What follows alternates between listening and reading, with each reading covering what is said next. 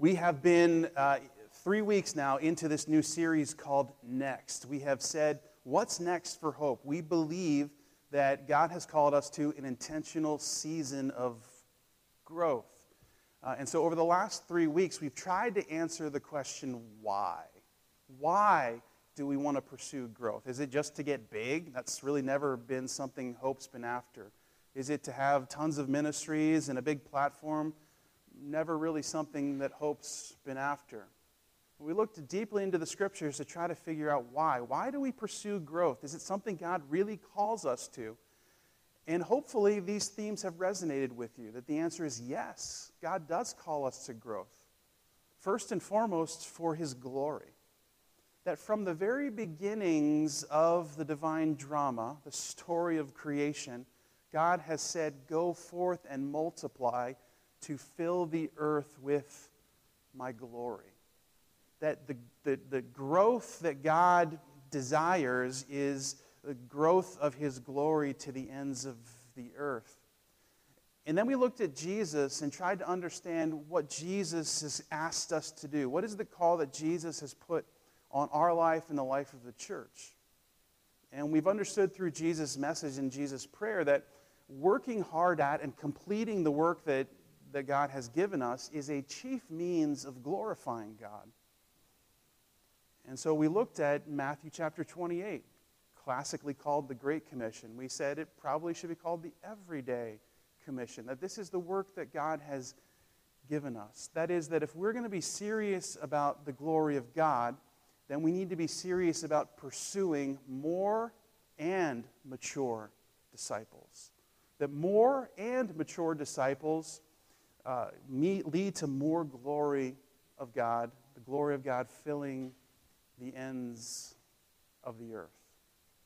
And then last week, we tried to look at our particular vision here at Hope, contextually in who we are as a church, how are we structured, what is our identity in trying to live into this Jesus-given call to make disciples in order to glorify God. And we talked about being a simply Jesus people.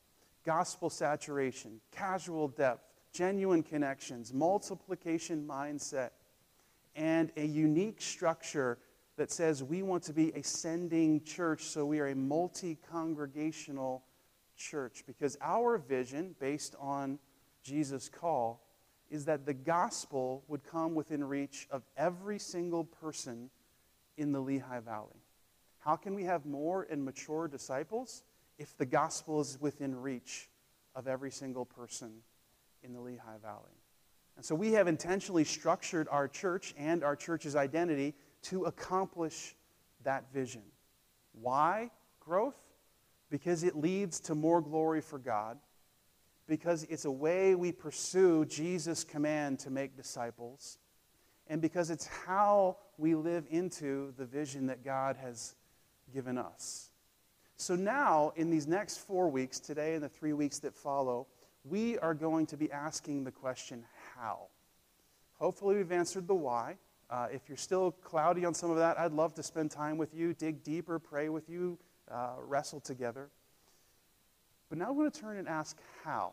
How do we collectively, as the people that make up this church, how do we get after this? How do we live into that vision, pursue that call of Jesus, and pursue the glory of God through entering into an intentional season of growth?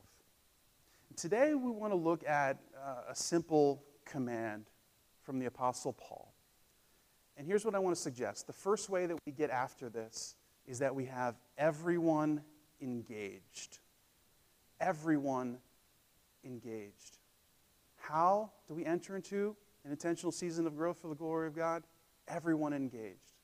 What do I mean by everyone engaged? Let's take some time this morning and try to understand that. Let's start with this phrase, this word everyone. Pretty self-explanatory, right? By everyone, guess what I mean? Everyone. Here's what's classic in the reality of the church, and statistics bear this out almost all of the time. That is that 20% of the people do the work of the church and 80% of the people consume what the church offers. But that is a vision of a church that is just about programs and products, when the New Testament actually says the church is the people who constitute it. And so the vision of the church has always been about everyone, not some putting on a show for the rest to consume. When we say everyone, do we mean everyone? Yeah, we mean everyone. Are people at different places in their spiritual journeys? Are people newer to hope and still figuring out? Absolutely. Is there space for that? Of course there is. But our dream, our pursuit is that everyone would be engaged. So, what do we mean by engaged? And I want to try to use two statements to flesh this out. The first is that engaged means I'm intentionally in. If I'm engaged, then I'm intentionally in. Intentionally in. If you have a copy of the scriptures, you can turn to Romans chapter 12, verse 11. A little passing phrase that makes up a verse of scripture that says this: never be lacking in zeal, but be fervent in the Spirit.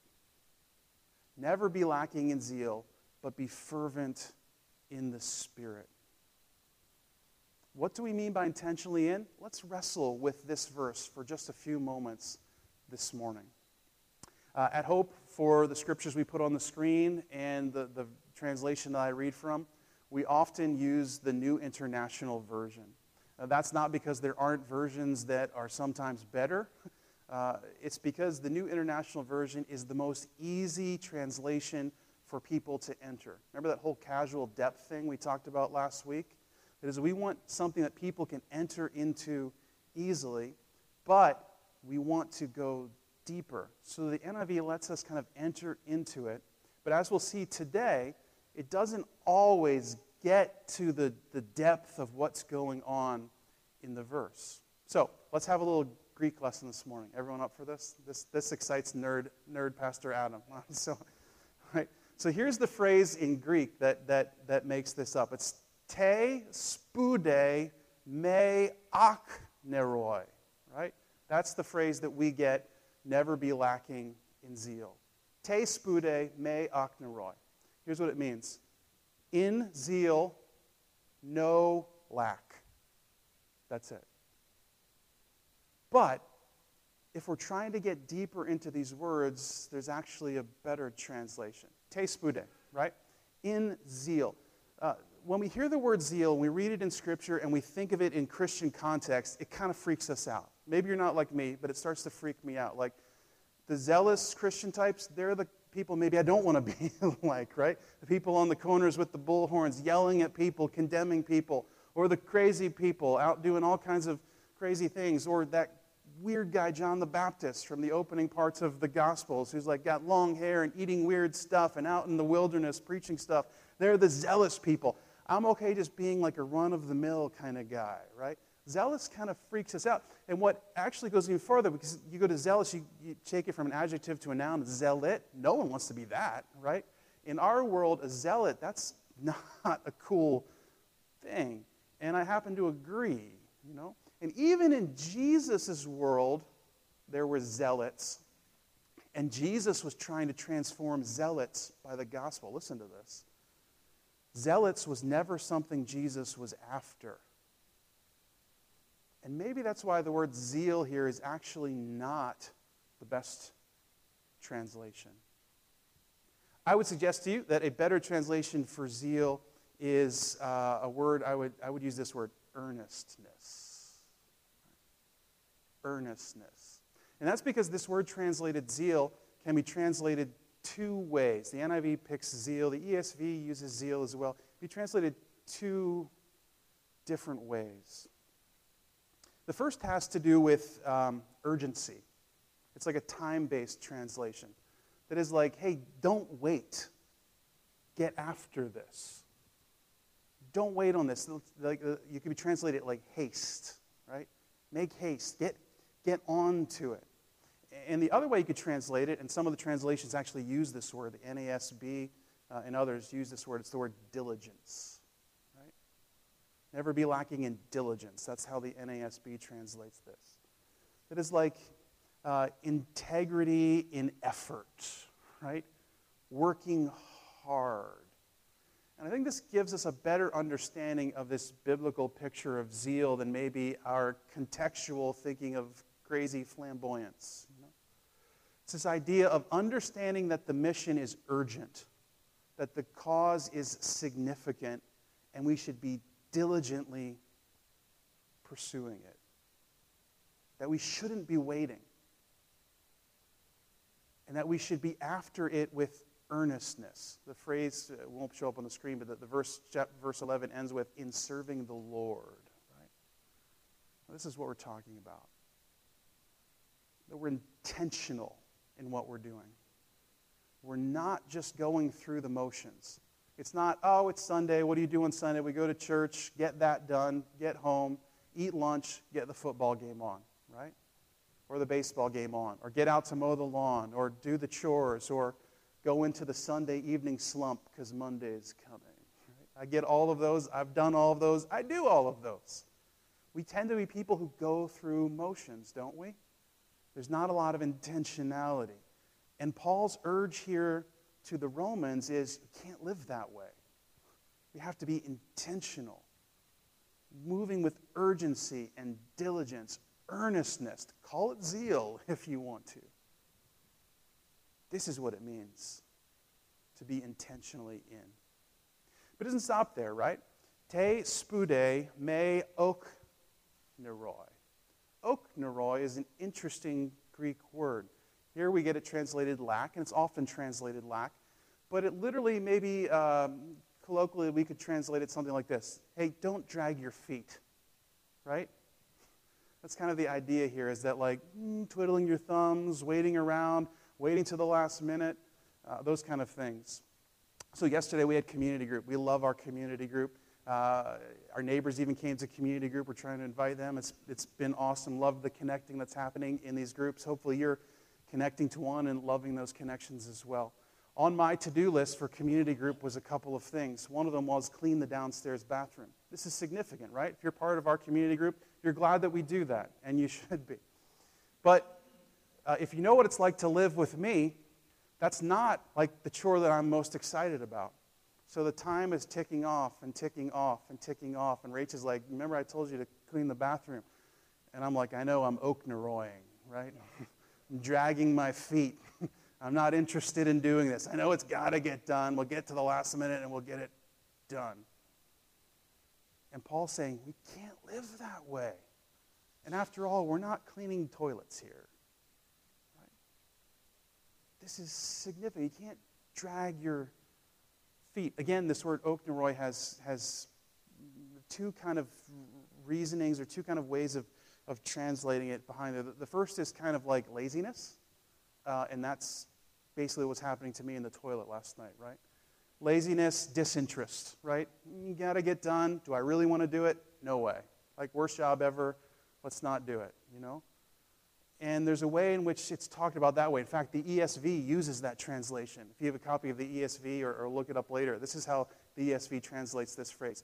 Don't be slothful in your zeal, right? Slothful. I was totally slothful of cleaning the bathroom last night.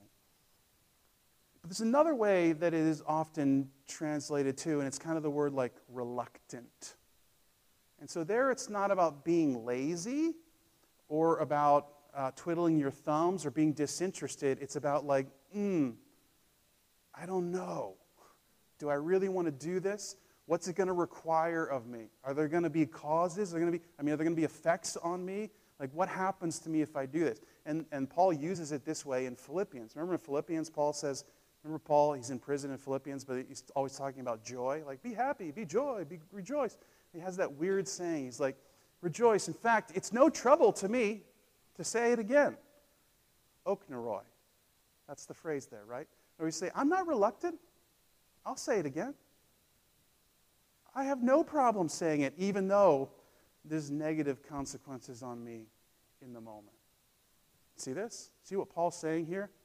Hey, we need to be people who see the urgency of the mission in front of us and who are diligent in the work, And because of that, aren't lazy, disinterested, or reluctant. Now let's just be honest for a minute. What keeps us from really living into this call of God on our lives in all aspects, not just in this reality we're talking about as a church? It's really these two translations of okneroi, isn't it? Or okneros, if you want to go into the singular. The one is, we're lazy. And you might not be a lazy person in general, but you can be disinterested, right? In other words, there's a lot of other things that are more important to me in this particular season of life. There's a lot of other things that are taking more of a priority than this. That's okneroi. That's a trip up. That's a way of dragging your feet, in this instance, Paul says. Or it's this idea of reluctance or being tenuous, right? Not so, if I do this, what's going to happen? If I do this, how is it going to change my existence? If I do this, what's going to be required of me? When is the other shoe going to drop? Right? How is this going to change things for me? And Paul's saying, no. When we're pursuing this mission of God, we're serving the Lord, we can't be tenuous. We can't hedge our bets. We have to be intentionally engaged together. Everyone. But here's the problem. Part of our human nature, at least it seems, is those two things, isn't it?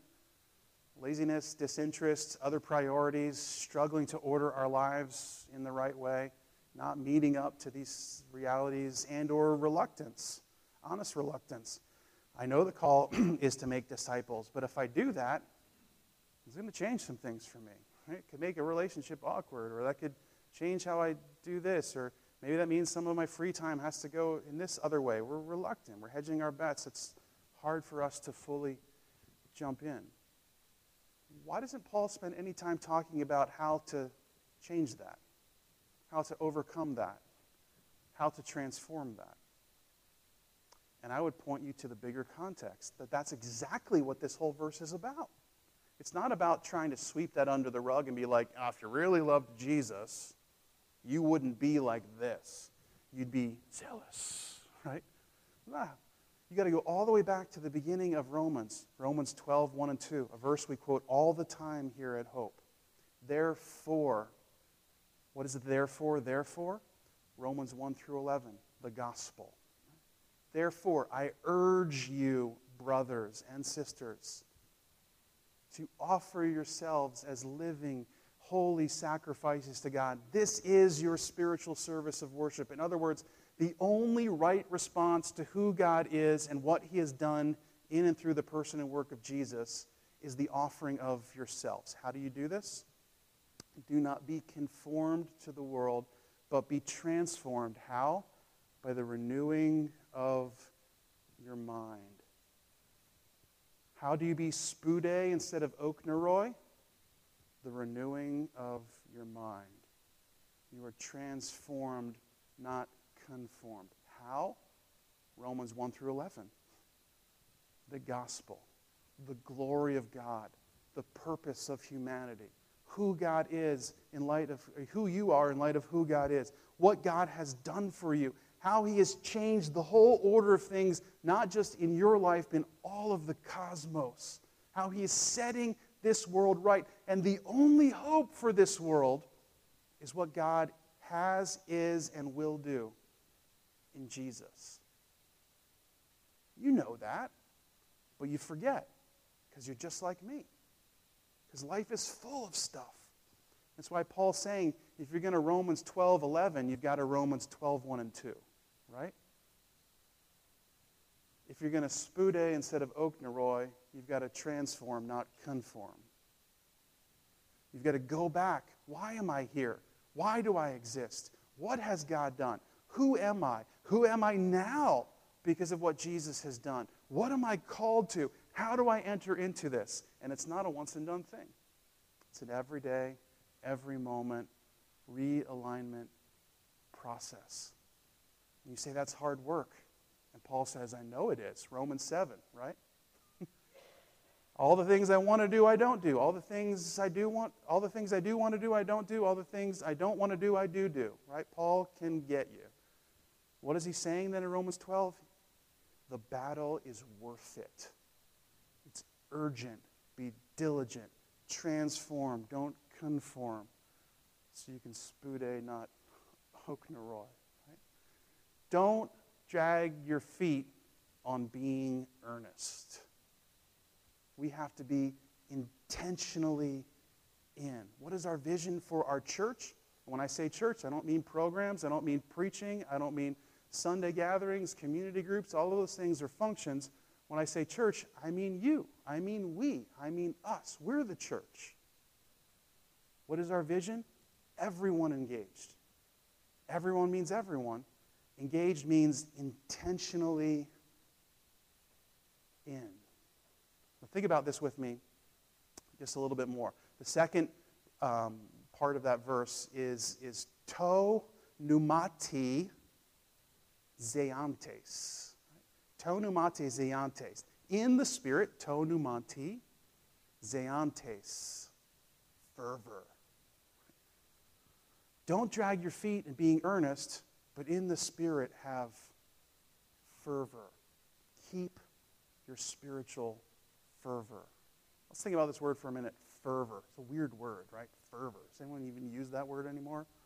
What does it mean to have fervor? Well, the first thing we need to understand is it's in the Spirit, right? In other words, this isn't something we manufacture. This isn't something we push a button and say, now I have fervor. I don't go home and work on having fervor.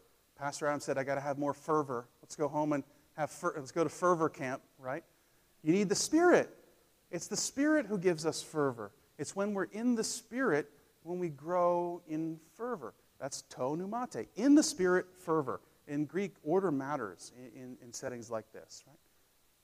But this word zeantes is a fascinating word because what's translated fervor here is actually a word picture in Greek. It was actually used of pots that were boiling over with water. Right? And so the base word actually is the word hot. And so you get this idea of like when you're cooking pasta at home and you're like me, you don't follow the instructions and measure out 1 cup of water or whatever. Fill the pot with water. It boils. You dump the pasta in. You walk away, and it's flooding all over the top of the stove, right? And your wife's like, Adam, I just cleaned the stovetop. That's the picture, right? It's like when we're actually in the Spirit. So think of yourself as pasta and the Spirit as bubbling, boiling water. When you are dumped into it, this is the picture Paul has. Now, it was oftentimes used of fermented drinks in those days, but that might not meet everyone's personal interest. So pasta is universally acceptable, right? And so you get the picture of what's going on here. That is, how are we going to do this? How are we going to transform, not conform? How are we going to spude, not okneroi? How are we not going to drag our feet, but be zealous or be earnest, be urgent and diligent? By getting in the boiling water known as the Holy Spirit and allowing the Spirit to have control and heating up and boiling over. Now listen, heating up doesn't mean what you think it might mean. Oh, it means I'm going to go out and knock on doors and yell at people and tell them they're going to hell and all these other things. No, that's nonsense. Nonsense. Heating up means you're living your normal life with incredible intentionality.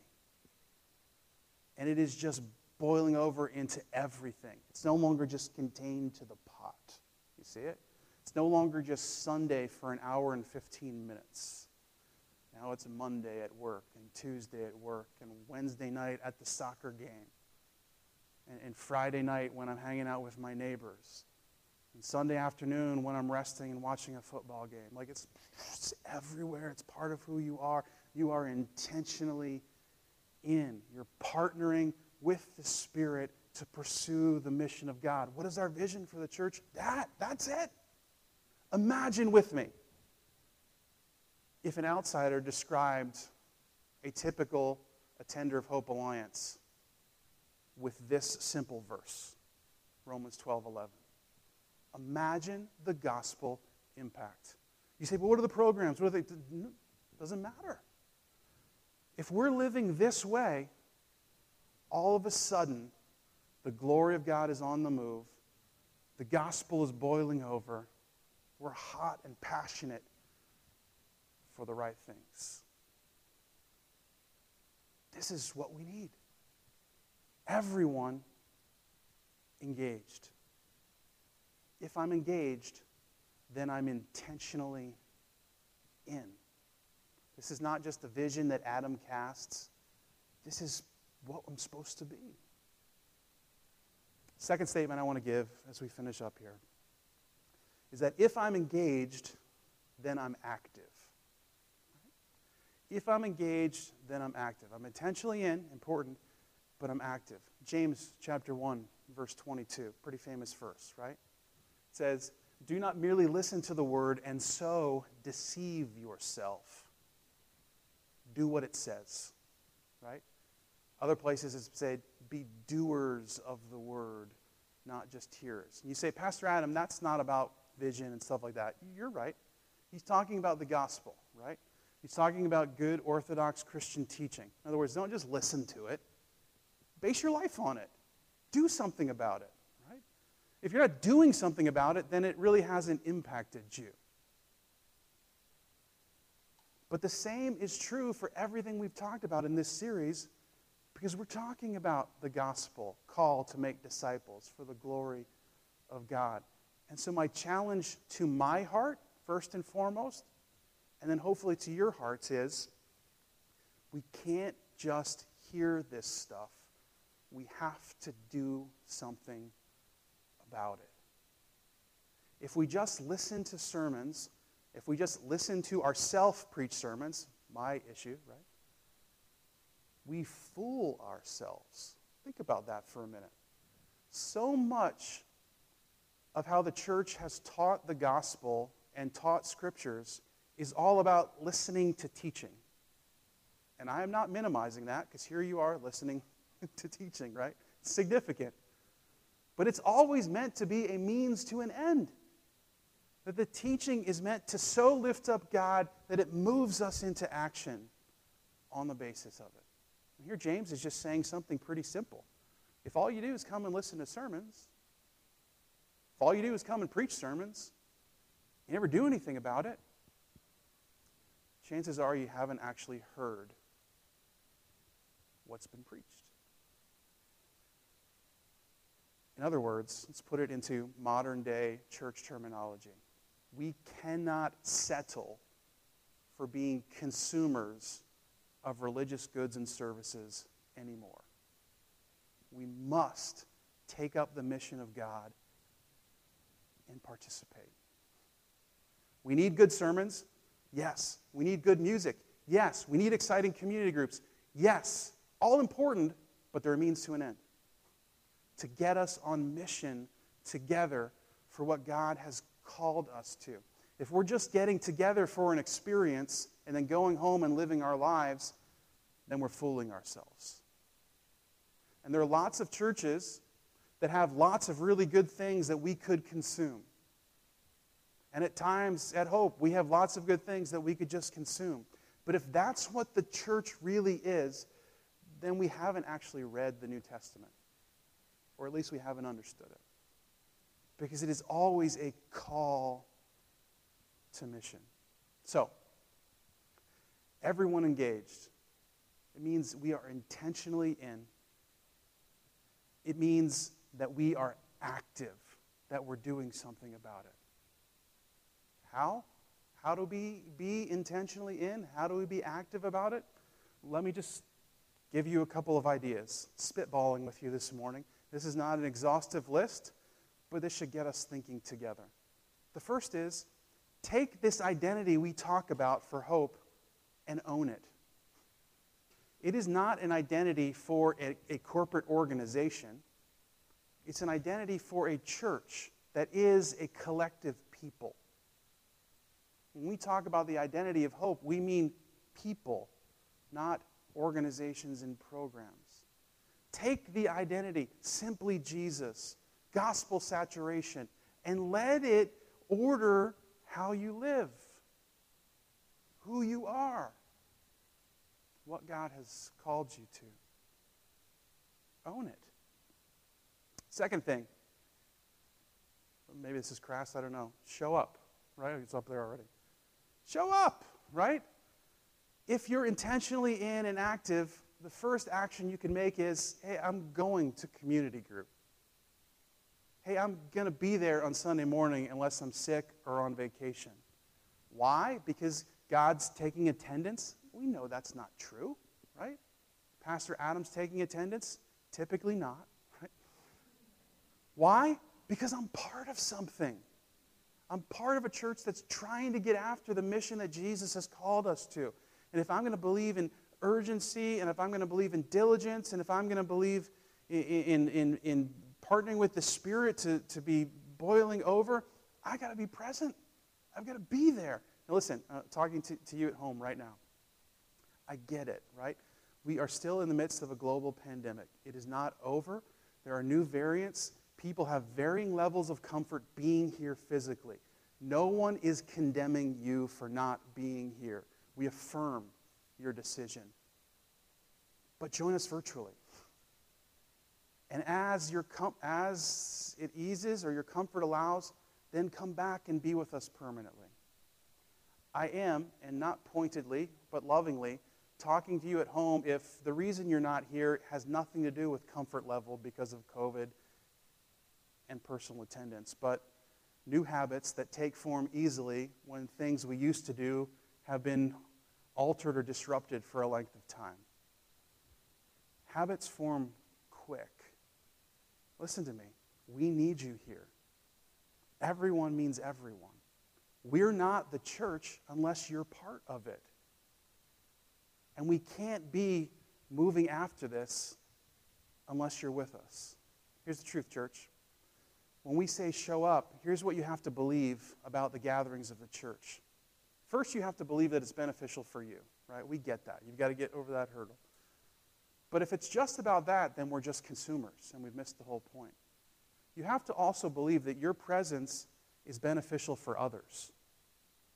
That a huge reason we gather is not so you can listen to me blabber on for 30 to 45 minutes every Sunday, but because the person next to you, behind you, around you, they kind of need you here.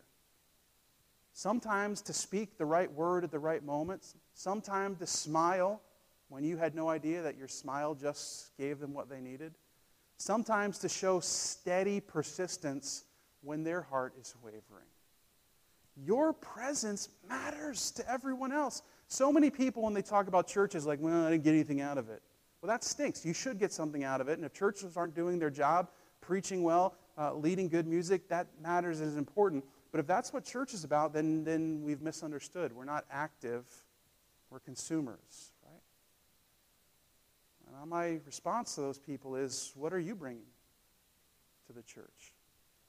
And more importantly, what are you withholding from the church by not coming? Because we need you. And it's not just others, it's the collective us. That the gathered people of God are not the gathered people of God unless the gathered people of God are present. Right? And so if we're at 70% capacity, then we're at 70%. What if we were at 100%? What if we were all moving forward together in momentum? It matters that we show up. But it's not just about showing up, it's also about participating, right? That is, if we simply are about showing up, then we can still be consumers. Right? I show up, the sermon sometimes is good, but the music is excellent, right? I show up, the sermon's awesome, the music's okay. I show up because my kids like the kids ministry thing. We want you to not just show up, but participate, right? In other words, that means you come to a community group, you come to a Bible study, you come to corporate worship on Sunday morning, you come to a prayer and vision gathering, you come with intentionality of an open mind and an open heart to participate in what is about to happen. Why? Because certainly God wants to teach you something. But second, and just as important, God intends to use you. And if your mind and heart aren't open to hear from Him, then you're going to miss. And so our vision is not just perfect attendance. Our vision is engaged, present, participating together. Number 4, be generous, right? How do we be active in this thing? Be generous. Pastors love to use these 3 T's. I'll just steal it because I can't say it better. Time, talent, treasure, right? When we talk about generosity, it's a holistic thing. We're not talking about the offering box on the back table. We're talking about a way of living. Be generous. Be generous with your home. Be generous with your time. Be generous with your affirmation and encouragement. Be generous to stop and text someone who's having an important doctor's appointment tomorrow. Be careful and text someone who had a big job interview happen. Be generous and text someone just to say, hey, I was thinking about you today. I noticed you weren't in church this morning. I hope everything's okay. Be generous and text them, say, I'm praying for you. I love you. Be generous with your talents. God has formed you in unique and powerful ways that can and should be used for the purpose of making disciples. Be generous. And be generous with your treasures. With your car, be generous. Your house, be generous. With your finances, be generous. We need to be together in this mission. Be generous. And then 3 more things. And these 3 things I won't talk about a lot because we're going to talk about them one each of the next 3 weeks. How do we actively engage? Number 5, serve. Right. Serve. Next week, we're going to talk about everyone serving. How do we get after this? Everyone serving. Serving in your spiritual gifts? Yes. Serving where I'm needed? Yes. Putting it on the line for the sake of the mission. Everyone serving. Number 6, invite. Everyone inviting. We'll look at John chapter 1 together, where the first disciples are simply going back to the people they know and saying, listen, you need to come and see what's happening over here. Not giving these great defenses of the Christian faith, not like overly evangelizing, not shoving stuff down people's throats, but saying, hey, I'm part of this thing. It's exciting. The gospel's changing me. You should really come and see. You're here because someone invited you. Or perhaps you stumbled across us some other way, but largely someone invited you. How do we lean into this? We need everyone inviting. And then lastly, everyone blessing. What we mean by this is loving your neighbor. And bless is an acronym that we'll spell out in a couple of weeks that gives us practical ways to love our neighbor. Jesus said that his disciples will be known by love. The chief way that we lean into this mission that Jesus has given us is love. And the people who we are called to love are the people that we're interacting with all of the time. Coworkers, neighbors, family, friends. Jesus says, love them. We want everyone engaged. Why? Because we believe the glory of God is worth it. And we believe Jesus is a king and a Lord worth serving, and this is the mission he's given us. And we believe this family called Hope Alliance is exciting, warts and all. And he's given us a unique call to live into this gospel thing together. And so for all of those reasons, we say, let's enter into this intentional season of growth together by everyone being engaged. Can you pray with me?